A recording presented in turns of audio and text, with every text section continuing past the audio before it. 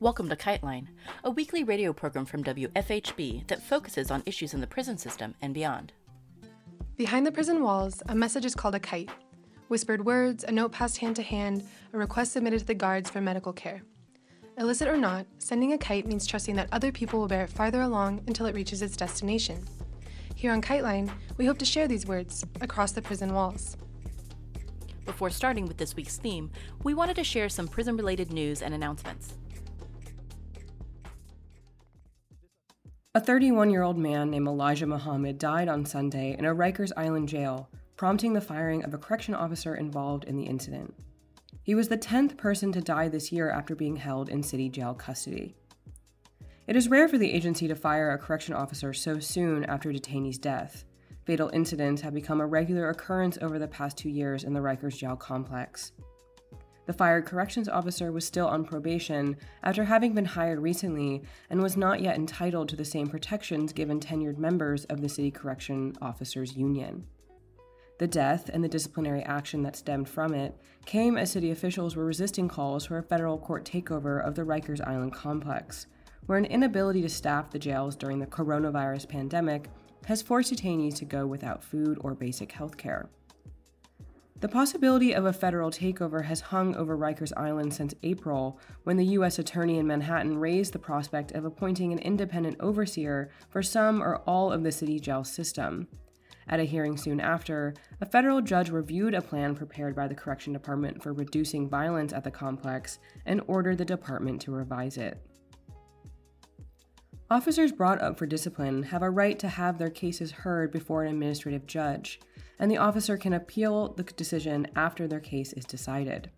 Often, it can take years for the department to resolve even the most egregious cases of officer misconduct and negligence, and the resolution does not always end in an officer's firing. In 2019, when officers stood by as a young man attempted to hang himself in a cell for 7 minutes, the worst punishment any of them faced was suspension. Last month, a week after a federal judge forestalled the federal takeover of Rikers, 3 detainees died in 3 days. Antonio Bradley, 28, died on June 18th, 3 days after he was granted compassionate release to Lincoln Hospital in the Bronx. Mr. Bradley, who had been held in a mental observation unit on Rikers, used his sweater to hang himself in a courthouse cell following a hearing in the Bronx Criminal Court. He had been hanging for several minutes before jail officers noticed him. 2 days later, Anibal Carrasquillo, 39, died at the George R. Vierno Center. The cause was a possible drug overdose. Hours before he died, Mr. Carrasquillo complained of chest pain, but officers ignored him. The following day, Albert Dry, 52, died at the Bellevue Prison Hospital ward, according to the Legal Aid Society, which was representing him. The cause of his death is still unknown. He was sent to the hospital just 6 days after entering the jail, where his condition worsened daily. Even so, no jail staff member noted that he was severely ill. After 44 years behind bars, Vincent Simmons was freed from prison this year. A black man, Simmons was convicted in 1977 for crimes he says he didn't commit and is suing the officials who may have orchestrated a cover-up for a white man who had connections with police. Vincent Simmons' conviction was overturned in February by a judge who said Simmons, age 70, didn't get a fair trial because jurors never heard key evidence in his favor. A jury of 11 white men and a black woman convicted Simmons unanimously of attempted aggravated rape against a 14-year-old pair of white twin sisters. He was sentenced to back-to-back 50-year prison terms. The case against Simmons took place 60 days after the alleged attempted rapes. The twins did not immediately report the crime. Once they did, a lineup was ordered. Simmons was the only man placed in handcuffs in the lineup, and the girls identified him. In the lawsuit filed Tuesday in U.S. District Court for Western Louisiana, Simmons alleged that Avoyelles Parish prosecutors and sheriff's office officials framed him to cover for a prominent white family in the area. The suit claims that Keith Laborde, the son of the Avoyelles Parish assessor, a cousin of the twins, had sexually molested one of them. Robert Laborde, a relative of the Labordes and the twins, was a sheriff's deputy at the time. The suit reads that the deputy arrested Simmons, quote, on view, without probable cause and with knowledge of his innocence.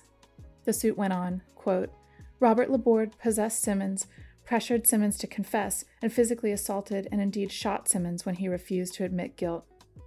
Two of the defendants in this case, with powerful positions as parish assessor and deputy sheriff, were named Laborde, and with family honor at stake, they collaborated under color of law with their fellow officers to ensure that Simmons was put away.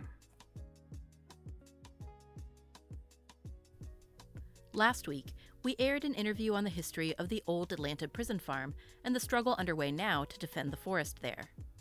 As of Friday, July 15th, DeKalb County Police are blocking the entrance to the public Entrenchment Creek Park on the other side of the forest from the prison farm in order to harass and obstruct protest on public property.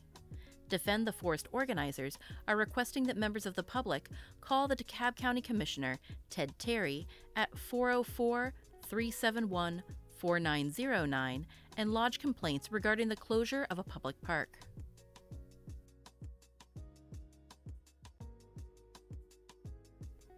We recently marked our 300th consecutive episode, and in honor of that, we've been airing our favorite selections from previous shows.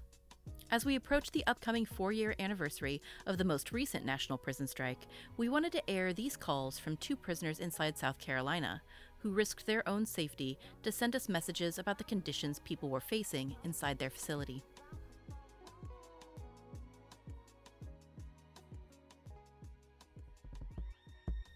This week, we hear statements from 2 prisoners, J and C, who spoke to us from within the South Carolina prisons.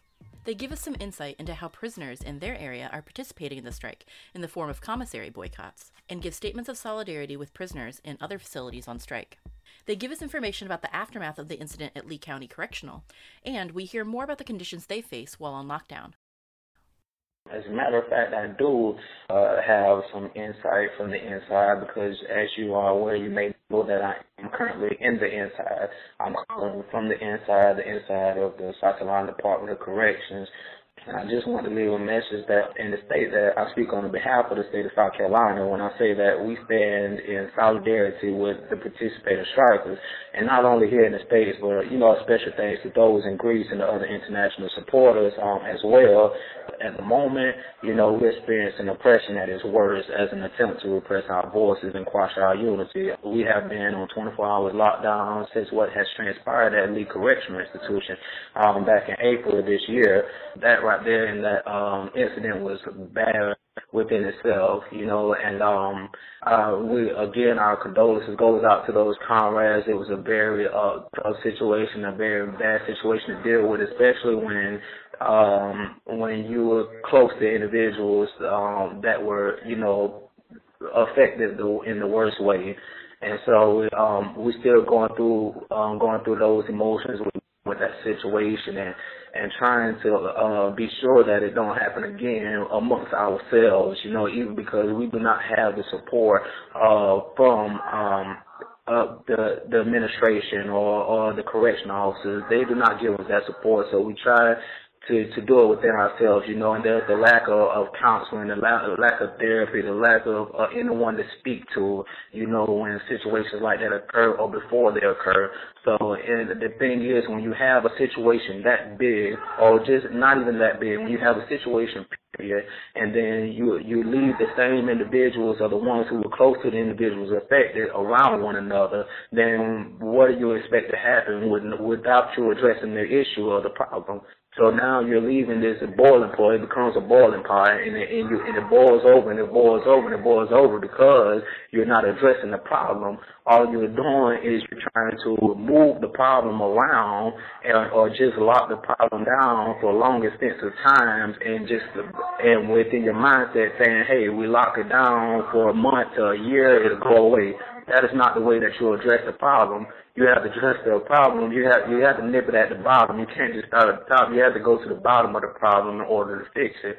And the problem is that there's nothing for these individuals, or there's nothing for individuals to do yet sit around one another all day with no help coming from anyone. So there need to be things that the state addresses as well to fix the situations. We have been on 24-hour lockdowns. That means zero movement whatsoever. We're being fed late in the nights. We're only receiving 1 shower a week. We're being denied cell cleaning as well as clean drinking water, even when there are water advisories. Any inmate who attempts to participate in the strike is being placed in solitary confinement, which is lockup on sex.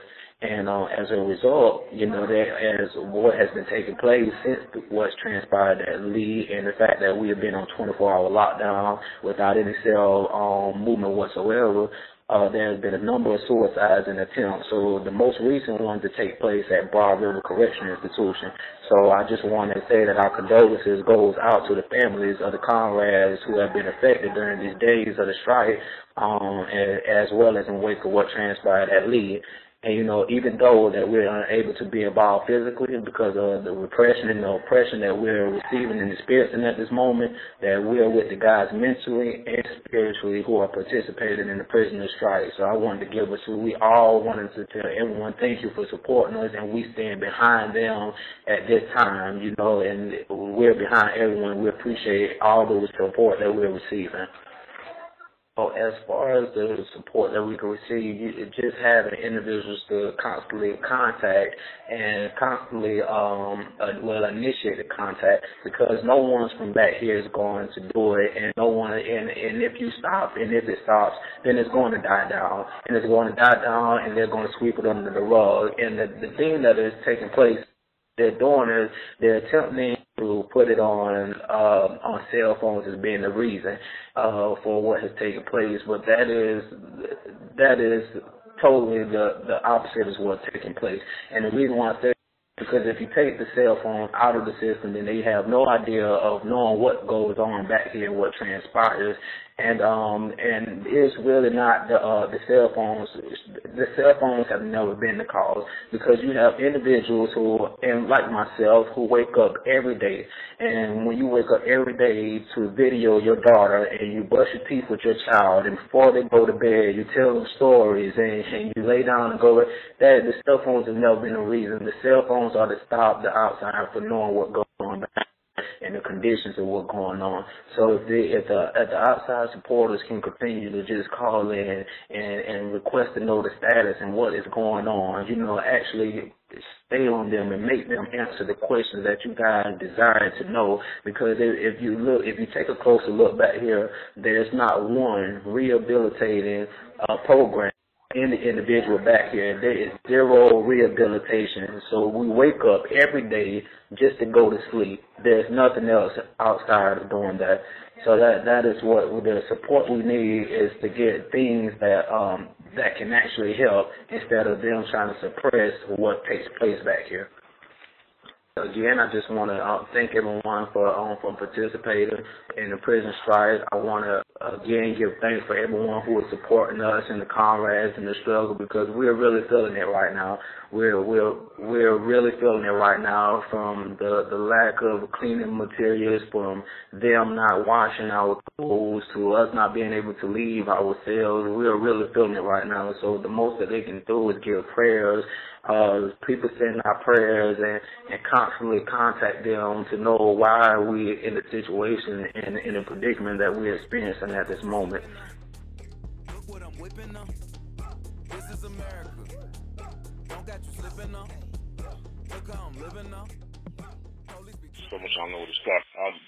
The yards are basically being, still, locked down, and I guess for security reasons they're afraid that, not necessarily the strike is the issue, but the retaliation from whatever happened at the Lee County institution. As far as the strike goes, a lot of the guys, a lot of guys want to strike, and of course the yards are locked down, so the only ones that can strike is the kitchen workers. Now, what SCDC has done over the past few years, they've already been preparing for these type situations, as far as the striking goes.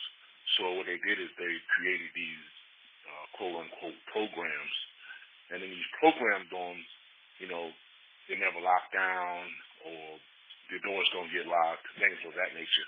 So it's kind of like a privilege that, nobody wants to really lose. They even have a program yard. This is at the Perry Institution where the entire yard, are like lifers. Some with parole, some without parole.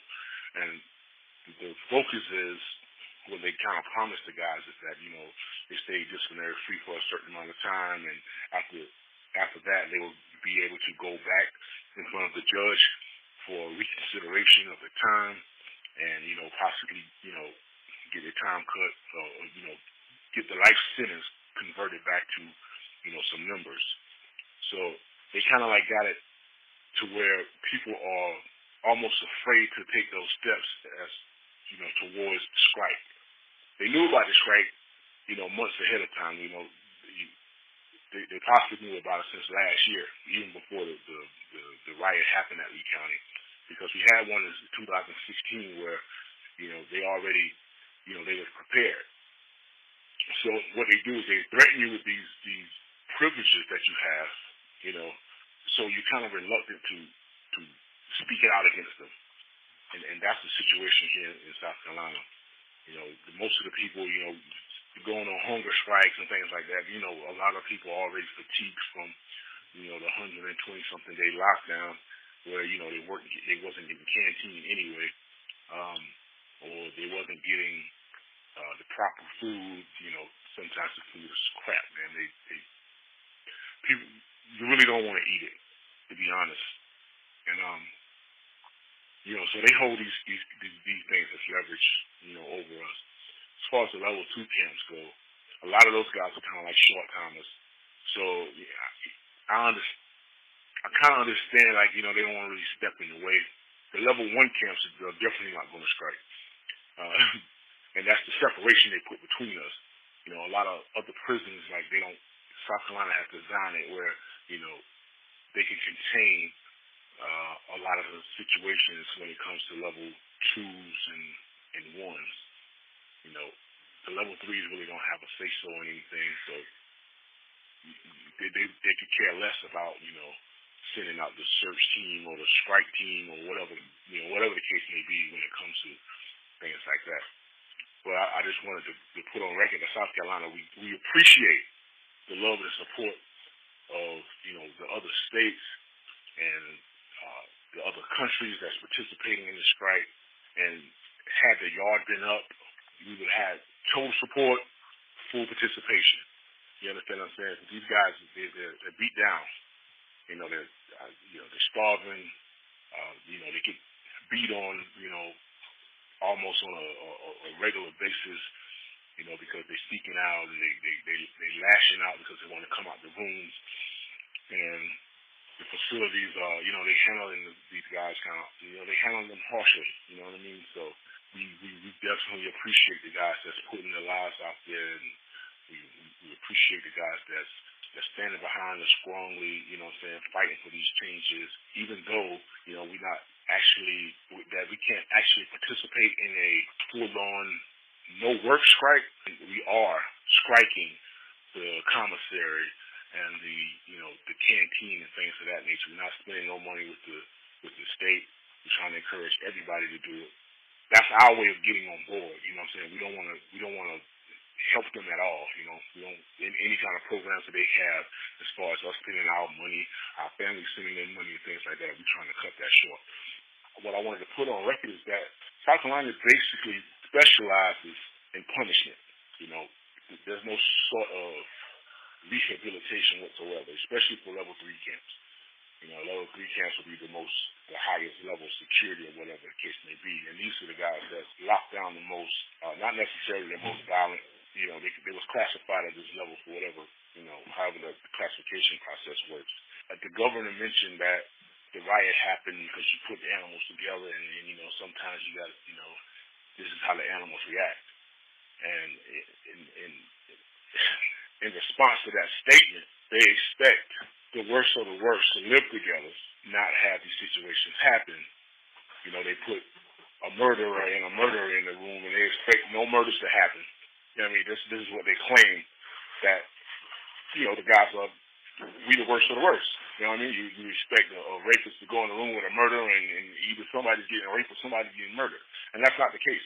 South Carolina, we know, we try to refrain from any kind of violence towards each other, and we know that the situation at Lee County was bad, but that's not to speak for the rest of the state. We don't really lash out at each other like that. You got personal situations where a guy may get into an altercation with another guy. That's going to happen. It's going to happen around the world, not just here in South Carolina. But what they're trying to do is they put everybody together in these one-man cells. They got 2 men in one-man cells, and they expect us to get along and follow the rules and, be obedient and whatever the case may be. And for the most part, we've been doing that. We've been learning to cope with the man of the same nature, if you will. Like, I live in a room with a murderer, an alleged murderer. Excuse me. I'm in here for murder, but they expect us to not have an altercation or whatever the case may be, whatever psychological games that they play with us. We decided that we're going to get along. We're going to make it work. You understand what I'm saying? Because, there's a lot of things that he may do that I don't like, and a lot of things that I may do that he don't like. But at the end of the day, we deal with it, and that's what we do. It's been going on for the last 9 years, and that's around the state. They paint us out to be animals and all of this, and it boils down to the time. There's no hope. You got some people here for 20 years, and and they get out. And they know they're getting out. They could be getting out in the next few months, next few weeks. However, when they get out, then what? They don't have anything. We got people that's been down for 20 years, and this man's going to get out. He's going to be destitute. He's going to get out with absolutely nothing. No money for transportation, no money for housing, no money for clothing, and and they expect these guys, a burglar, to go back home destitute with absolutely nothing and then not survive when he gets there. Everyone here doesn't have family. Everyone here doesn't have a family with the means of supporting them as far as finances go. And then on top of that, you got a man that's in prison that can't earn any money for himself.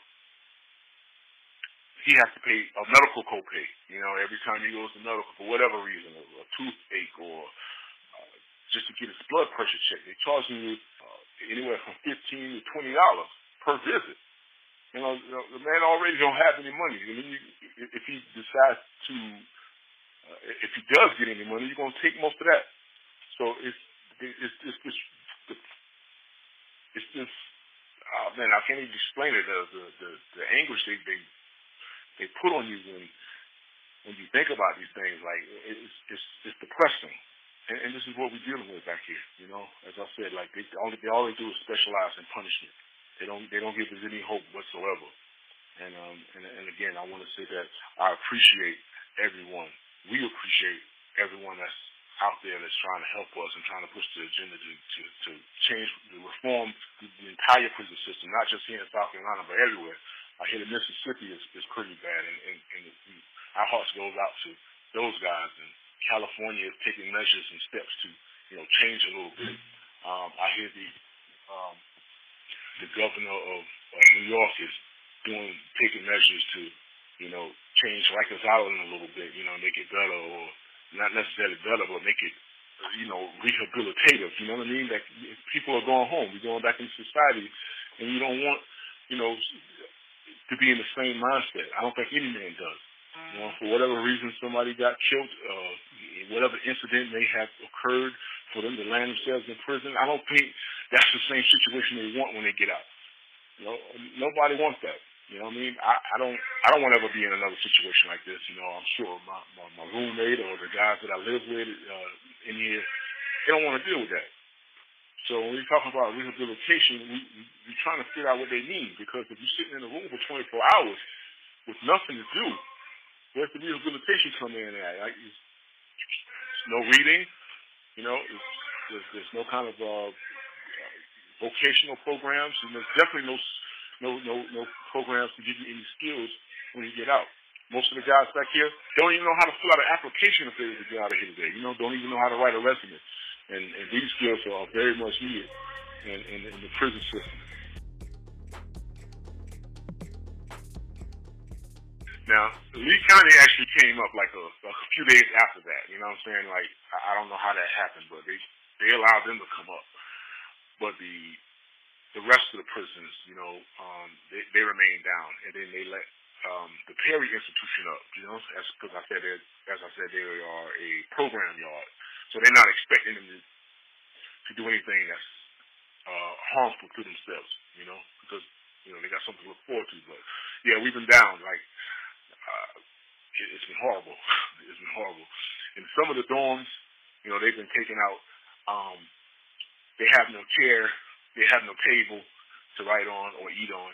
They have no lockers to put their personal belongings in. You know, so it's just a room with a bunk bed, 2 mats, and a whole bunch of property all over the place. And that's the prison in itself. And on top of that, they come and they put these big plates over the window, so there's no natural daylight coming inside the room. It's worse than being a dog, if you get what I'm saying. Like, it's horrible. You understand? It's horrible. Yeah, the conditions here are very messed up.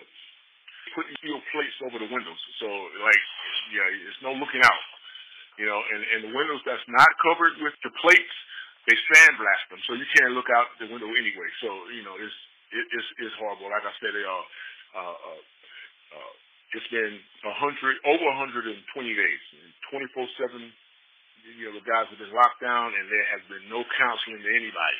You know what I mean? Like, you get a few of the chaplains around the state, or a couple of the institutions, and they'll go around and, you know, they'll offer some prayer or whatever.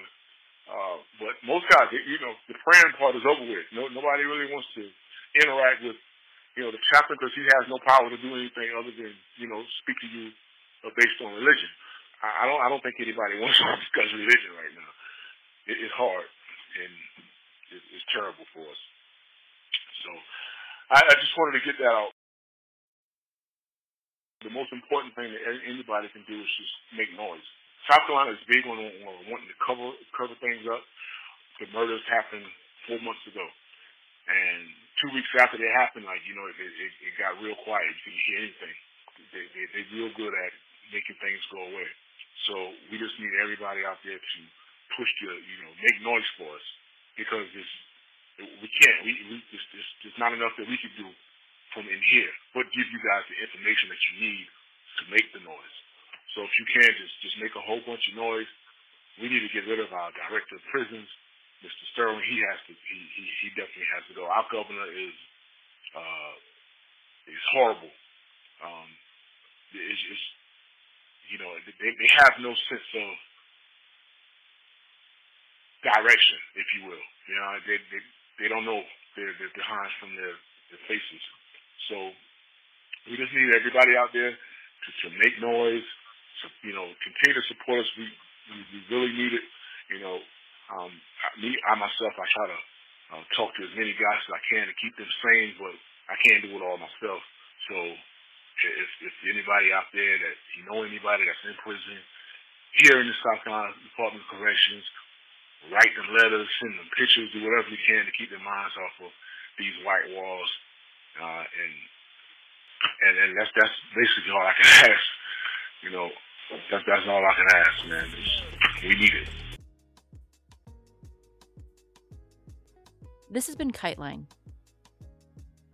KiteLine is intended as a means of communication between people across prison walls. KiteLine, WFHB, or any affiliates airing this program are not responsible for the opinions expressed on the show. Thank you for listening.